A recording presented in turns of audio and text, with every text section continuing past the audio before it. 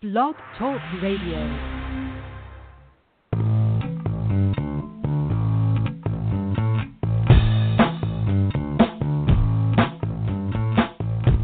Welcome to New Human Living Radio Show, bringing you powerful interviews to awaken the power in you. Learn more at newhumanliving.com. And now your host, Les Jensen. Hello and welcome to the show. I'm so glad you chose to join us. I think we're going to have a great conversation tonight. The topic is nice guys and masculinity, integrating lover and animal. And our guest tonight is Robert Schwenkler.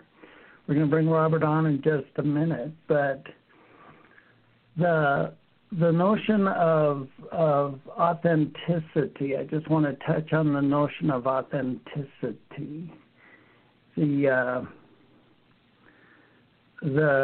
idea that there is a version, I don't know if version is the right word, but there's a version or idea of you that is in most alignment with yourself, and then there's the notion of being completely out of alignment with yourself, or perhaps inauthentic.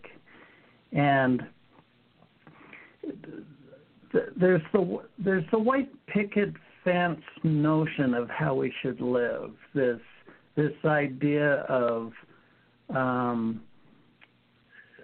in the past, it was a much more clear-cut social stigma from my perspective, where you go to school, you get a job, you do your career, and then you retire. And the notion is, if you follow that template, that guideline, then everything will work out for you. You're working in harmony, if you will, with society. Your expectations and society's expectations are kind of in step with each other. But I think it's been really easy to see that that's all been turned on its head in the past few decades, where people graduate from college with an immense amount of debt and perhaps might not be able to find a substantial job to not only support themselves, but to get out of debt and get going with their life. And that notion of authenticity can work on the individual level too. And I suggest that there's an ego sense of self, and the ego, when it's wandered out into the weeds, might be worried and concerned what everybody else thinks of it. And in order for ourselves to be authentic, we have to stay in the favor, stay in the approval of others. And that helps us feel connected, and that helps us feel part of the group. But then there's the Lone Rangers, the mavericks, if you will. Regardless of the individual, I'm not talking about the individual, but the archetype of Elon Musk really strikes my fancy. He looks up at Mars and says, why don't we colonize that planet?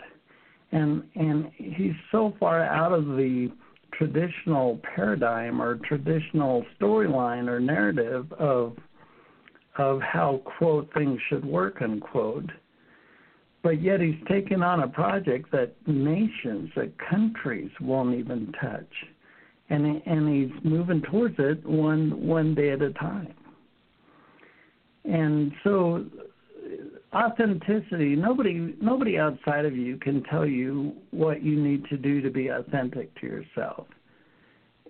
In as far as what you actually prefer, what is your most authentic desire, that comes from within. And I just wanted to touch on that a little bit, because I think sometimes people can get lost with the notion of authenticity. And And I think it's time we get to the show because I think we're going to have quite the conversation. Again, the topic tonight is nice guys and masculinity, integrating lover and animal. And our guest tonight is Robert Schwenkler. People-pleasing can allow men to become emotional doormats, and their passivity can mean that conflict stays unresolved and simply builds up over time. This inevitability leads to a breakdown in the emotional and sexual well-being of the relationship. Today, Robert will be speaking about what it takes for nice guys to reclaim their power in confident leadership, breaking out of codependent patterns, and reclaim the connection and aliveness in their innate partnership, intimate partnership, and in every other part of their lives. Robert Schwenkler is the founder of the Brotherhood Community, an organization dedicated to the development of integrated male leaders, men who embody their power and sensitivity, who are fully thriving in every area of their lives, and who collaborate with people of all genders in service of a more beautiful, equitable, and sustainable world.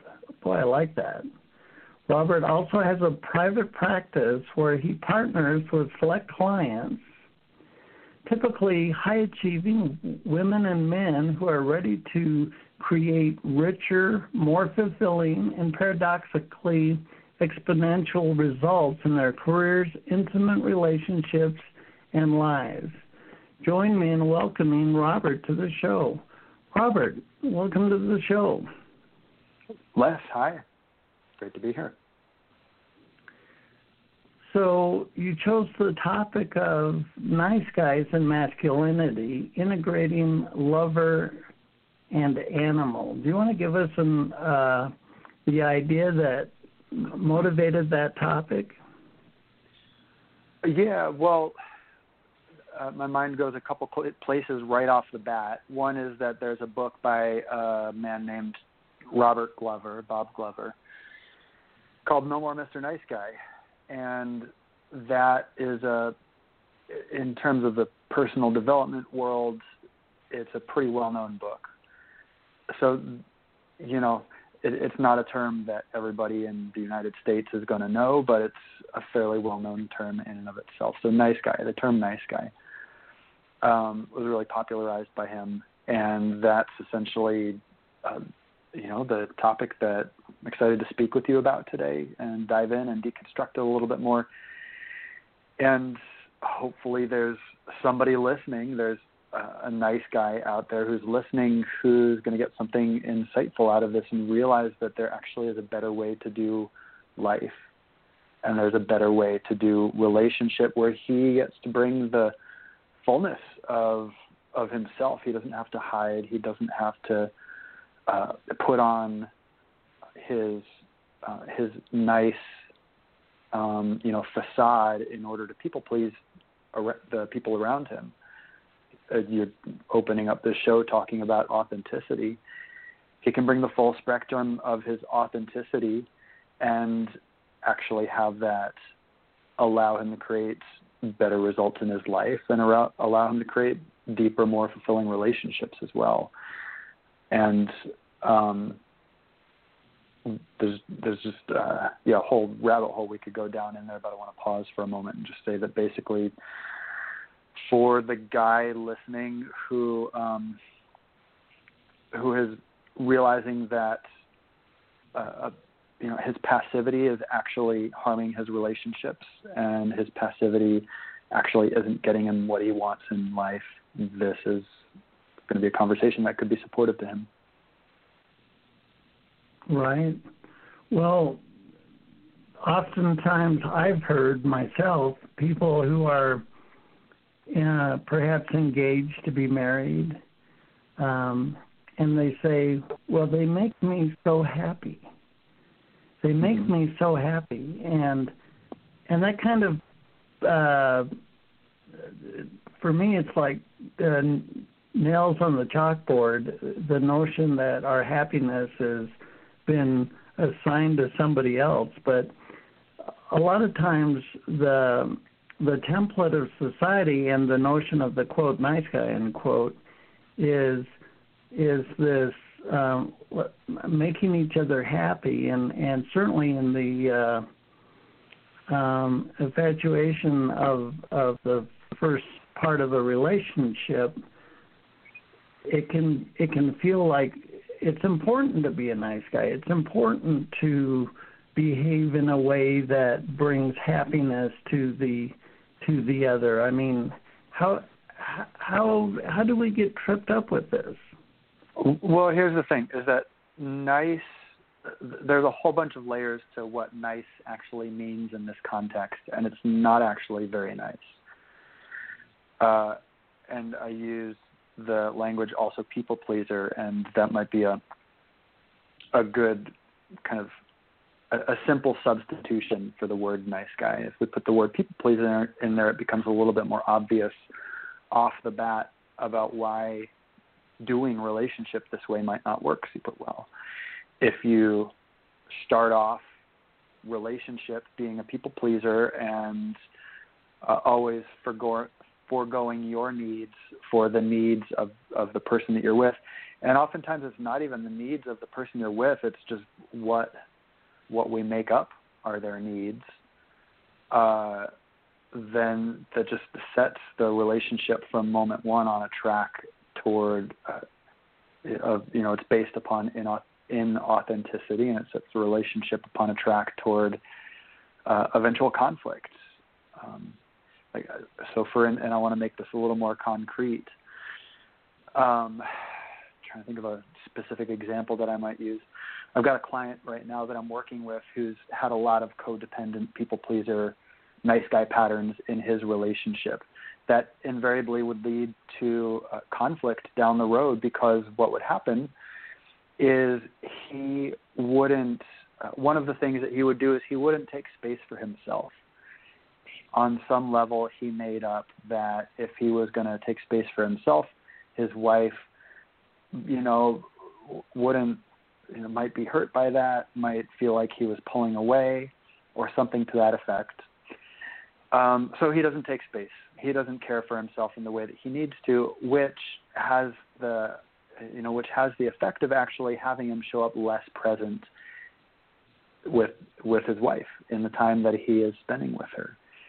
And any woman listening, I imagine most any woman listening is going to know that a guy who's not present is just one of the most either painful or infuriating or just difficult situations. He can be there physically, but if he's not there emotionally, things don't work. And so this client would be there physically, but not emotionally, and his wife would get pissed at him. And then since he's a nice guy and he also avoids conflict, which he was avoiding in the first place, ostensible conflict, by stating his needs, he doesn't respond super well to her anger, and he just withdraws. And he doesn't know how to deal with anger, her anger or his, but he builds up a bunch of resentment inside because she's not being super loving or respectful toward him. And then it ends up, the relationship ends up in a state of breakdown. All of that because he was not being honest up front. He was not being authentic with his needs, with the ostensible goal of being nice to her, of not ruffling feathers, of not rocking the boat, but it actually ends up causing a tremendous amount of instability in a relationship when a guy tries to people please, basically. And what I want to say is that I'll say one more thing, which is that I mentioned that it's like if he actually sat down to ask his wife, do you want me to spend all my time with you? She would probably say no. She's like, no, I want you to go do things that are good for yourself. I want you to go get filled up. I want you to feel nourished. I want you to be get your needs met because I care about you and because it feels better to me. But he ends up projecting a whole bunch of stuff onto her, and a bunch of needs that aren't actually hers. They're just his own projections, and ends up wreaking a lot of havoc in the relationship simply by being, quote, nice. Right. Well, the notion of emotional bypass, where we avoid how we feel, and we try to, it's like we're actively trying to keep an equilibrium, if you will, and whenever emotions come up, it feels like the cart's tipping over, and we have to bring it back to center instead of let the emotions show up and be present with them. And especially if you come from a household or a family dynamic where there's no openness to emotions. I mean, there's so many different family dynamics. Some families live with emotions full open all the time, and it's just perhaps it's the flip side of that, where it's an emotional shitstorm every day. But it's very common in the American male to suck it up and come on, straighten out, dry up those tears, and we're not really either shown how to handle emotions or taught, or emotions can be pretty overwhelming if you don't have any skill set. How do you go about to even start to unravel your emotions if you're in this relationship and you feel a sense of vulnerability with rocking the boat, because those two seem to buck each other? Yeah, and when you say emotions, some of the biggest ones that guys tend to struggle with, there's grief or sadness, and then also anger. And both of those are deep topics in the context of the conversation around nice guys learning how to reclaim more of their power. Anger especially is a really deep topic, so I'm going to focus on that one a little bit. Sure. And before we go into how do you reclaim that emotion, I want to talk about why you should. I don't want to even say should, like why it will make your life and your relationships better to cultivate a more intimate relationship with anger. And it's, the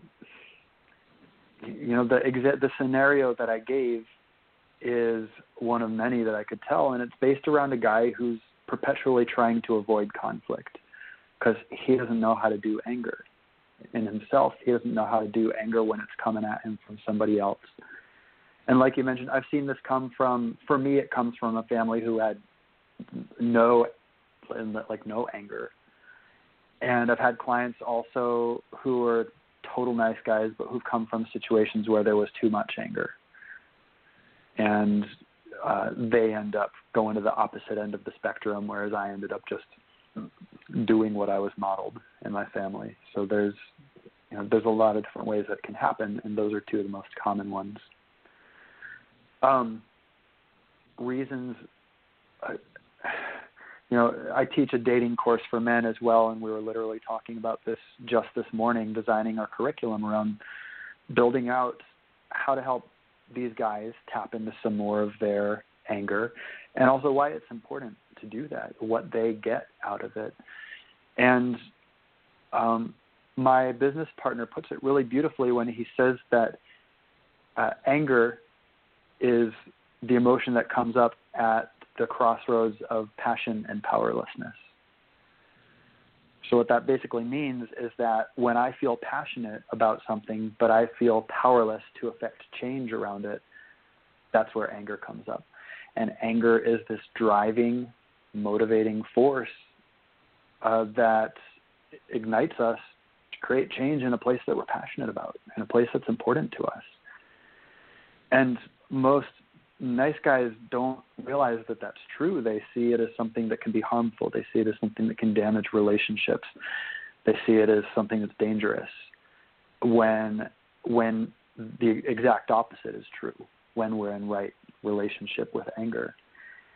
Anger is actually a driving, motivating force that gives us fire, that gives us a sense of purpose, and that lets us know when something important to us needs to be stood up for. It could be my own boundary got crossed by me even. It could be I didn't let my partner know that I need to take some space today. I crossed my own boundary. It could be she said something to me that hurt me. A boundary was crossed. It could be something that's happening out in the world, a social situation that isn't right, that I see out there that's not right. And when we turn off our anger, we turn off our access to potency, to our capacity to affect change. And we also turn off access to these primal parts of ourselves that are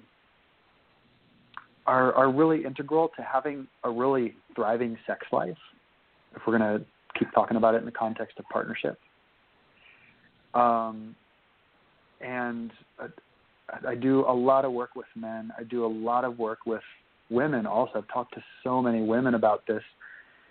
And I can't speak for all women, but I can speak for pretty much every single woman that I've ever spoken to, which is not only is a man who is in conscious relationship with his anger more trustworthy, because she knows it's not going to come out sideways down the road. She knows he's going to be honest with her and speak his truth when he needs to.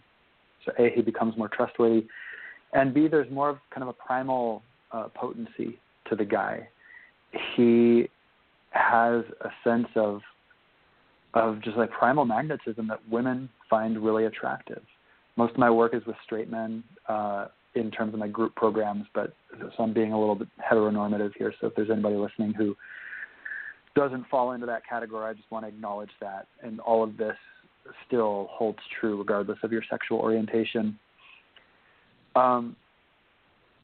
And yeah, I just want to summarize that by saying what's valuable about reclaiming access to your anger, healthy access to your anger, is you become more alive, you become more potent, you become more honest, you become more trustworthy, you become more sexy, and you become more capable of creating the life and world that you want to create for yourself.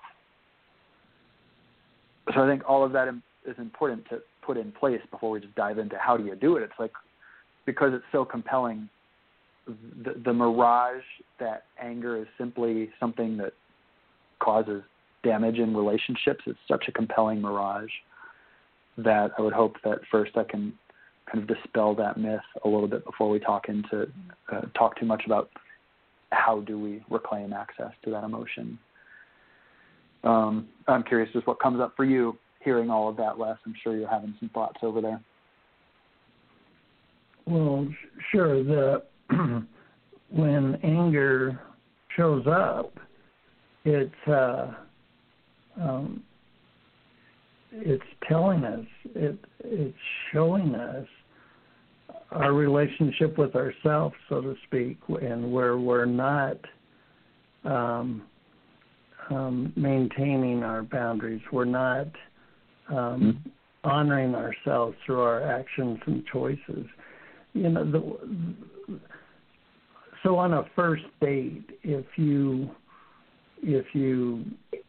throw anger out there in a blunt and powerful way, a lot of times it can be a turnoff as far as a first blush or first impression, and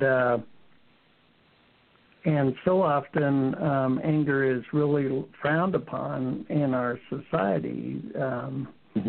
With notions of road rage or poor sportsmanship at an event or something, and it's modeled in a way that it can easily be kind of categorized and discarded in one fell swoop. And what I like about what you're talking about is is not jumping so quickly to stamping a label on it, but just saying, no, there's value to this, there's purpose to this, and that it's important for us to create space for this. So if a couple has some history, maybe they're married and they're so far down the road and it's kind of gone flat, and then working with you bring up the notion of, well, we need to create some space. I don't want to put words in your mouth. We need to create some space for anger to show itself. That can be a little unnerving for either side of the relationship. Or a lot unnerving. Yeah, I don't want to scoot too fast past, because I like how you're laying down the framework, the context, if you will, of anger, and I do not want to leave that prematurely. Yeah, let me speak to one more thing that I heard in what you were saying that feels important to me also, that I'm glad you mentioned, and then I would love to talk about the how. We can absolutely get there. Something that you said that really caught my attention, that I'm glad you said, because it's important to acknowledge, is the idea of going on a first date and bringing anger, and how that wouldn't be an acceptable, generally wouldn't be super acceptable on a first date. And I want to be clear that what I'm talking about here when I talk about developing a more right or intimate relationship with anger is not going around being angry all the time. It's not going around, if the opposite of a nice guy is an asshole, I'm not talking about that. Right. What we're talking about, what we're talking about here is, let me define nice guy in a slightly different way. This is a guy who doesn't have a conscious relationship with his anger, and what that means is that his anger is going to run the show from behind the scenes. He's going to make passive-aggressive moves to get his way instead of being honest, because he doesn't know how to get his own needs met by being straightforward. He's basically, in some form or another, nice guys still have anger. They just don't realize that they have it, or don't acknowledge that they have it, and then they go about trying to get their needs met in weird, sideways ways, or they blow up unexpectedly after the pressure gets too much for them to handle anymore. So that's not a safe guy. Somebody who blows up unexpectedly, or somebody who's manipulating things from behind the scenes, that's not safe. What is safe is a man who has really gotten in full contact with the spectrum of his human experience. Anger is absolutely part of that spectrum. And doing that in spaces that are safe. I'm not talking about going and just blowing up at your partner or your wife, or, just dumping your resentments on your family members or whatever. That's not what I'm talking about. I'm talking about coming together with, oftentimes we do this work in group spaces with other men who are there for that purpose.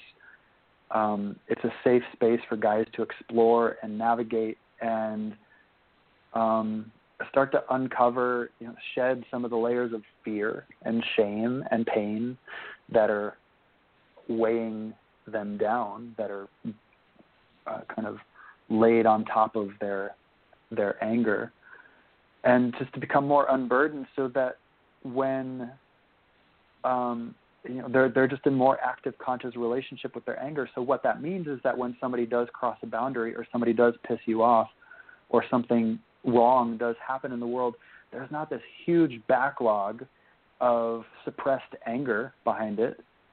Instead, you're more of the word I like to use is an open channel for it. It can flow through easily. It can flow through at the appropriate amount. If somebody says something that hurts you, you don't blow up at them, but there might be some anger there, and you say, hey, that hurt. You're able to modulate your anger at appropriate level, because there's not this huge backlog and all of this pressure. So a safe man is another thing my business partner says. He says a safe man is actually a man who's very dangerous, but who knows how to handle it, and knows how to manage it, and knows how to wield those aspects of himself, and he knows how to do it responsibly, because there absolutely are moments that it's important to, quote, be dangerous, or to be angry when something is when something happens that's not okay or not right. So the type of relationship with anger we're talking about is not get all angry on your first date or dump your anger on your partner or whatever. It's more of a relaxed, honest. It's I'm being honest in the moment to moment, so the pressure doesn't build up. It's when something really big does happen, I might show my anger, but I'm not doing it in a way where I'm just trying to make them hurt. I'm showing them my anger, but it's just an honest expression of how I feel. It's not saying you did this to me, I need you to hurt also. It's not punitive anger. It's simply honest anger of like, ow, that fucking hurt, and I feel so fucking angry right now, and it's just an honest expression of what's coming through, and that can be scary still for people.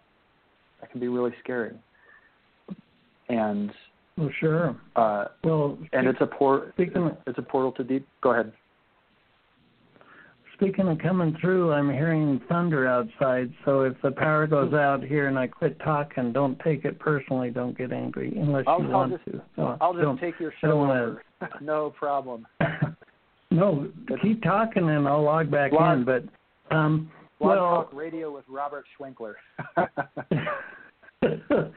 Well, anger was a decisive, and I mean decisive, emotion in my life. It cracked me open like a bug on a windshield.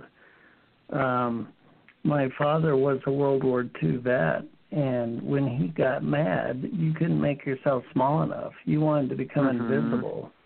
Yep. And I'm the last of 7 kids, and when I came into the family dynamic and I saw Dad get mad and everybody turned into scared shitless, I put some valve in me that says I don't want to ever bring that look to my mother's face. I will never show anger.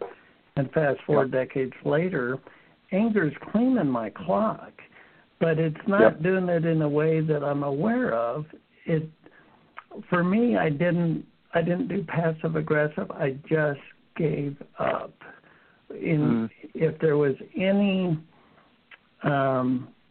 movement towards what might get me angry, I would avoid it. So the honey wants to paint the kitchen fluorescent pink, and I would just bite my tongue and I would not do anything that might bring a reaction of anger. And it was shutting my body down. I had digestive tract problems. I had ulcers. I was gnashing my teeth in my sleep. And fast forward a decade or two, and when I feel anger now, for me and my psyche, it's like rocket fuel. When I feel anger, it's given me the energy with the message. So the anger is showing me an incongruency, and within the message is the energy, because anger is a very intense emotional elixir, if you will. But I really like what you were saying, that healthy anger, you don't ever use it as a flame to scorch somebody else's ass. It's never about them per se. It's the emotion is showing you the incongruency, if you will. Yeah. And look, I have relationships in my life where I can be angry. The people around me, because I've done my work around my anger. I have people in my life who've done work around their anger too. And we can get pissed at each other, and it's not the end of the freaking world. It's uncomfortable, it's scary, but it's honest also. And we're all able to know that and acknowledge that and mutually hold it, and it brings us closer together. So you talked about being basically a doormat in your relationship, it sounds like, and I have to imagine that at some point was just infuriating to your wife. Is that accurate? I think she liked me passive. Really? Okay. I imagine it caused problems, though. Well,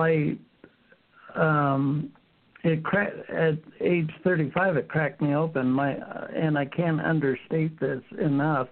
It completely and totally changed my life. And, but the dynamic, I think she loved having control of every little thing, and the only way she could have control is if I had none.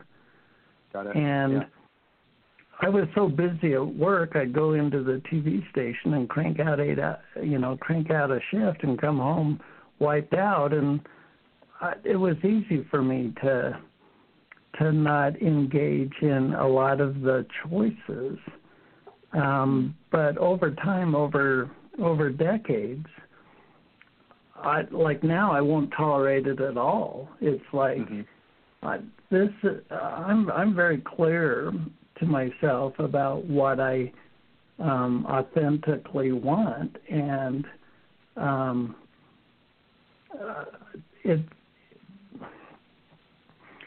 anger has been like an angel to me, in the sense that it opened my eyes, and it did it in a roundabout way, and I didn't see it coming. But I'm so thankful that I was in such a fucked up household that I kind of set myself up to crack myself open, if that makes sense. And, I wouldn't be having this radio show or writing books or a deep, immense compassion for humanity. None of that would have showed up in my psyche had I not got cracked open by anger. Yeah. Yeah, and it's I appreciate you sharing your story around the way that your wife actually sounds like. Well, I don't believe that anybody at the core of themselves wants to control another human being. I don't believe that really feeds and nourishes our soul, but it might be the only thing we know how to do. So it sounds like that worked for her. Sure. And I'll say I have talked to so many women who just get infuriated because they're trying to be with a man who's got no balls, basically, who doesn't know how to stand up for himself, who doesn't know how to take the lead in the relationship, and so all of the burden, or at least so much of the burden, ends up falling on her. And I know so many women who will just tell you how exhausting and how frustrating it is to be with a man like that. A man who has access to his potency and his vitality and his truth and his honesty and his anger and his fire and his passion, and can do it where he's still connected to his heart. And, he's able to be empathetic and sensitive and attuned. This is what I call an integrated man, and this is what pretty much every woman that I know is looking for. Well, it's funny because I've been divorced now well over 15 years or whatever, and I got a text the other day from my ex, and she's her boyfriend's daughter's computer broke, and she couldn't find anybody in town that could fix it quick, and so she said, "Do you mind if we come over and you can fix my boyfriend's daughter's computer?" I'm like, "Sure, come on over." I mean, it's and the point is, I'm not. I owned my anger, and I'm not responsible for her, but we've got about 15 minutes left. I do want to talk about the notion of if you've never really been in an environment where it was okay to be emotionally open and emotionally expressive.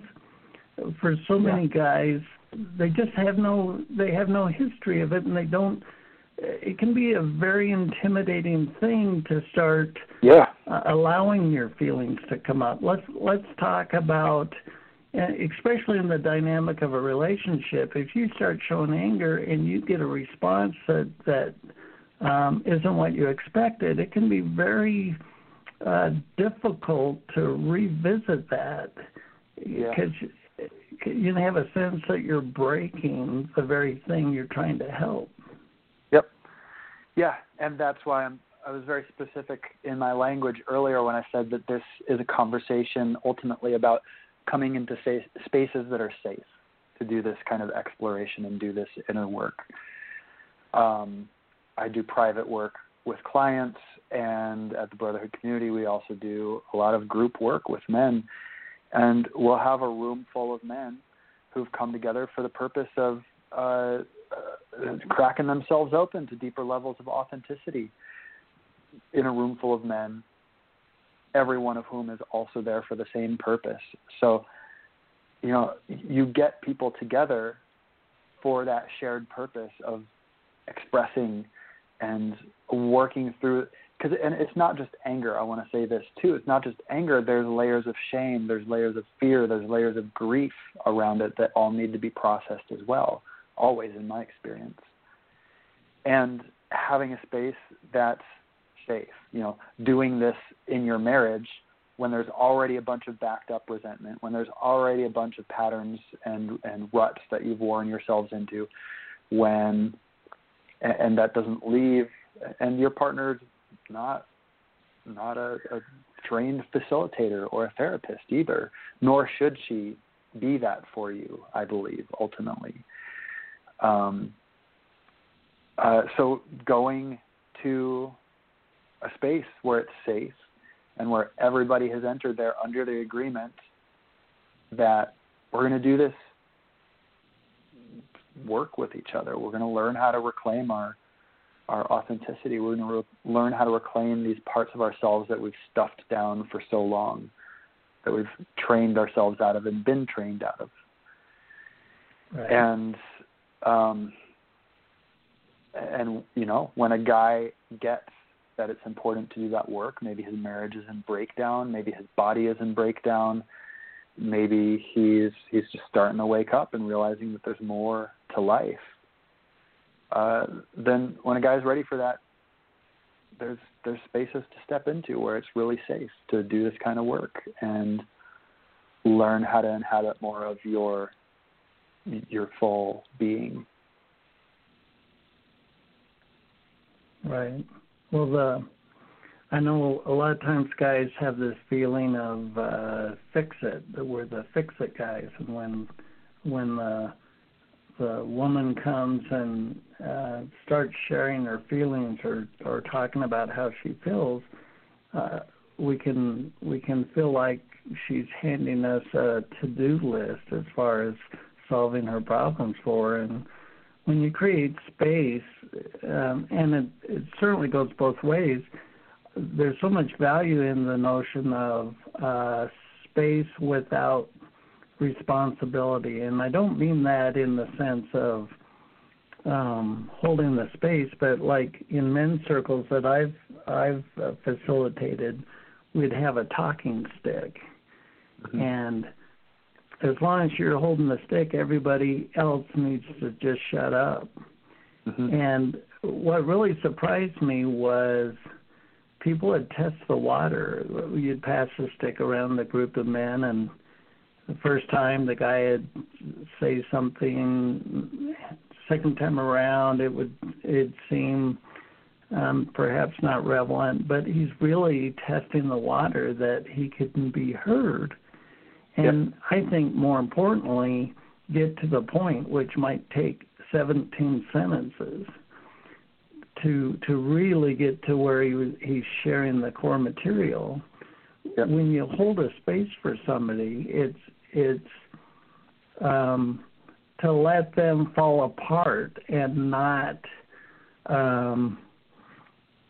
to have the wherewithal to allow that to happen and not try to stop it or not try to, if somebody's sobbing their head off and or getting really upset. If you're not comfortable with your own emotions, you can feel like, well, wait a minute, this is getting out of hand. We need to. You still have a threshold. You can't start, physical abuse. It's not like it's an open-ended ticket, but there's a lot of power in being able to fall apart and fall into the void or the clusterfuck of it all, and know that it's not going to come back and bite you, and know that you're still safe in that space, if that makes sense. Yeah. And you talked also during your intro about authenticity. I think it was Ben. You mentioned at some point during this conversation about masculinity, and it was in this conversation, and the ways that we're taught to be stoic and turn off our emotions. There's this idea that having feelings is weak, and it's such a profound irony that's that's true. It's like, because what for me is, there's nothing for me that could be more powerful than standing in front of a group of people who are judging the shit out of me for having feelings and just owning it. Right. Like owning exactly what's happening inside of me at that exact moment, not filtering, being 100% honest. That's masculine. Yes. And that's powerful. It's got a rawness to it. Yeah. And that's a man who knows who he is and who isn't just falling into groupthink just because what everybody else is doing. And I think you showed up, what am I saying? So you create space and you go on into these emotional immersions, if you will, and there's a change. There's literally a change in you, and that brings new blood. It brings a new persona, if you will, when it comes time to be intimate. If we're just the Walking Dead, there's no newness. There's no God. Am I going to use the word born again? I mean, there's no. Well, you know what I mean, because when you go through these processes, you feel different about yourself, and it can bring new emotions into the intimacy of the bedroom, and you keep doing this back and forth, and it can be a very passionate way to really help each other heal and transform each other into a much more authentic expression of each other. Yeah, and a piece of more factual, because this stuff can be really hard for somebody to get before they've actually experienced it. I know that there are guys out there who know that there's something more, but they don't know quite what it is, and they're terrified as crap to step forward because it's scary to step into this kind of unknown when we've been trained we've been conditioned so deeply to turn our anger off, turn our grief off, and ultimately, I think, turn our humanity off. But on a neurological level, and I'm not a neuroscientist, an actual brain doctor would probably have they'd probably have some corrections to make or some refinements to make. But in essence, the part of our brain that turns emotions on and off, if we decide to turn one emotion off, it turns them all off. It's like an all or nothing kind of deal. So to the extent that I've turned my anger off, I have also turned off, to some extent, all the other emotions in my life. I've dimmed the whole spectrum of color in my life. It's like I go from the possibility of watching a movie in full color to watching it in kind of like semitones. It's not totally black and white, but kind of black and white, and not all the colors are there. And that's what life is like before you choose to step into doing this kind of work. The color, the vibrancy, the spectrum of life turns back on. And not just of life, but of relationship and sex and passion and purpose and work. All of it turns back on at a level that for myself and pretty much everybody that I've ever worked with never knew was possible beforehand. It's pretty extraordinary.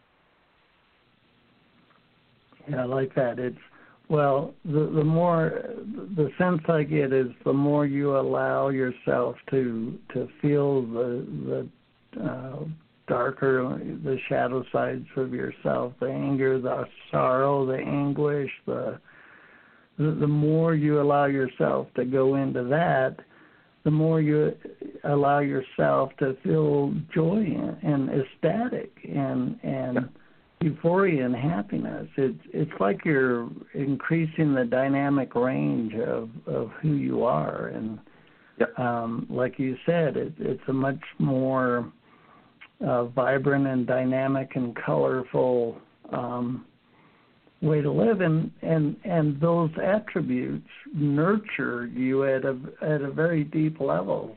So I really like what you're saying. Yeah, and again, it's just how our brains are wired. This isn't some woo-woo kind of stuff.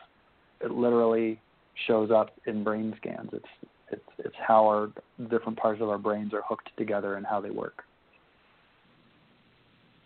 Well, do you have some tips that you could share with the audience as far as that would help them engage their emotions? Just some pointers. Yeah, it's such a broad question without talking to a specific person. It's hard to give a prescription that might be suitable for everybody, but I think for any guy listening, one that would be suitable is go find a men's group. Go try it out. There's an organization called Mankind Project. They're all over the world. They have men's groups running on a constant basis, and I'm regularly I talk to men from around the country and around the world on a regular basis, and I have no problem in sending them to Mankind Project when they're not a fit for my work or our work, or they just can't make, for whatever reason. Go put yourself in a men's group. It's totally available, almost no matter where you are. There's virtual men's groups. With video conferencing these days, there's literally no excuse. You can find one. There's my private work, my work with the Brotherhood Community, obviously. There's so many different people out there. A lot of them men, but there are women working with men too and creating really beautiful programs and really beautiful groups for men. They're out there. And if a guy actually wants to reclaim more of his life back, it's possible and it's available. It's just a matter of finding the right people. Well, very nice. Well, let's bring the attention to you and your platform now. You're the founder of the Brotherhood Community.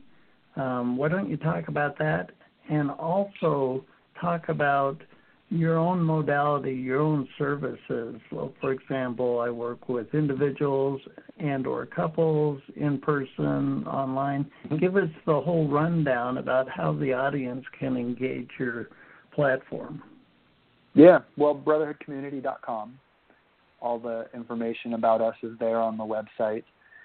And if there's a guy listening who resonates with what I have spoken about, then go check it out, because we offer stuff that's going to be valuable for you. Our main two offerings are the Men's Leadership Intensive. We run these about 3 times a year, but during COVID-19 season, we'll see. We had to cancel for this spring. We're tentatively scheduled for October. We'll see how things shape up as things move forward with COVID-19. But this is a 4-day, 3-night immersive experience for men who want to really crack themselves wide open to their most authentic power and potency and leadership, no matter what part of their life that's in, whether it's in career and money, whether it's in relationship or just overall life. Being able to show up super strong, super clear, super authentic, and also with your heart fully online. this is a super powerful weekend.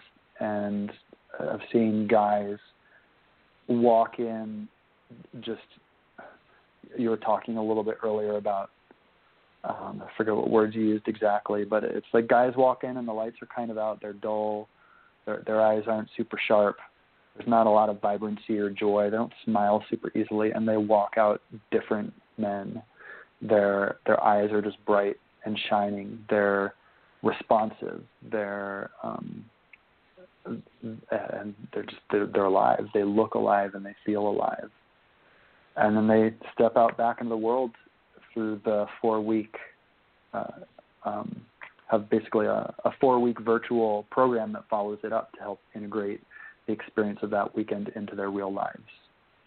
So it's not just a one-off weekend. We really want guys to implement that transformation into their lives. That's the Men's Leadership Intensive. We also have an offering for single dudes called Authentic Dating Secrets. This is for guys who want to get better results in their love lives and who have historically really just shamed their sexual desire, shamed their romantic desire, scared to create the kind of connection that they want with women. And this is an 11-week program. It's virtual. We're running a round of it right now. Our next one's probably going to be in October as well. It's for guys who want to get better results in their love lives and do it in a way that really feels good to women also. There's women out there just yearning to meet guys who are able to show up embodying what we call desire without demand. It's just being super honest about what your desires are, but not being needy or pushy about it, but not hiding that desire either.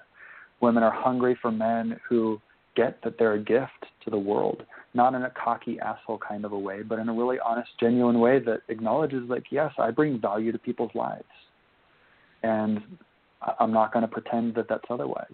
I bring value to the lives of the women that I connect with and that I date. So,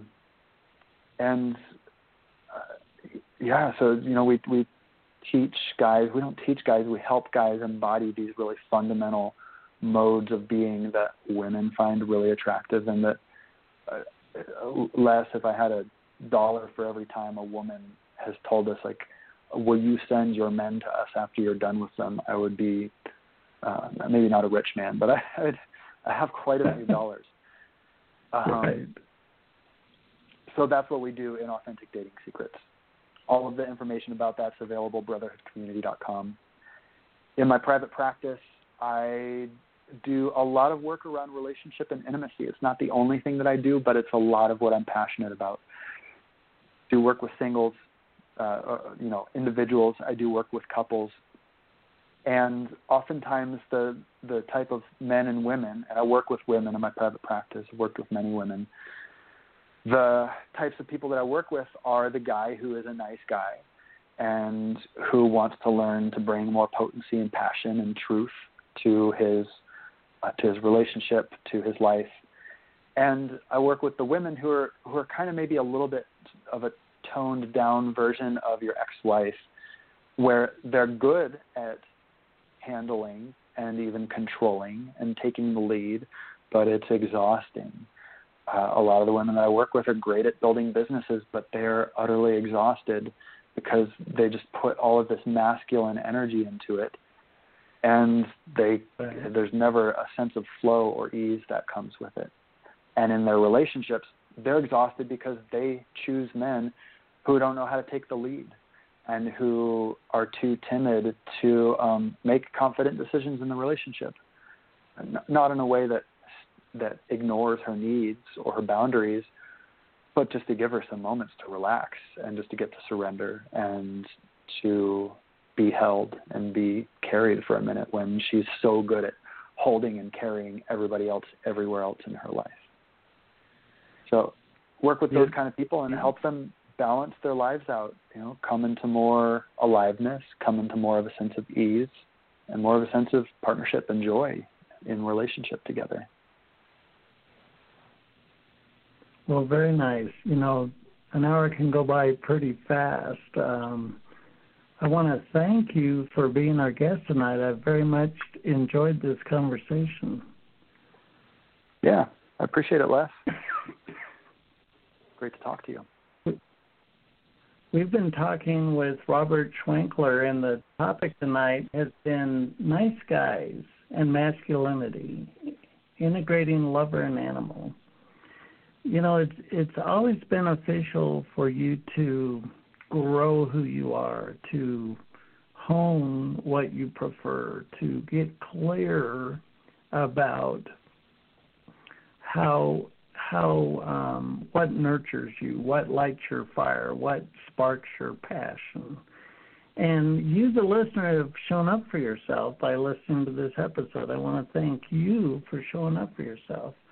We're pretty much out of time, so I want to thank you again for joining us tonight. I'm your host, Les Jensen. Thanks for listening.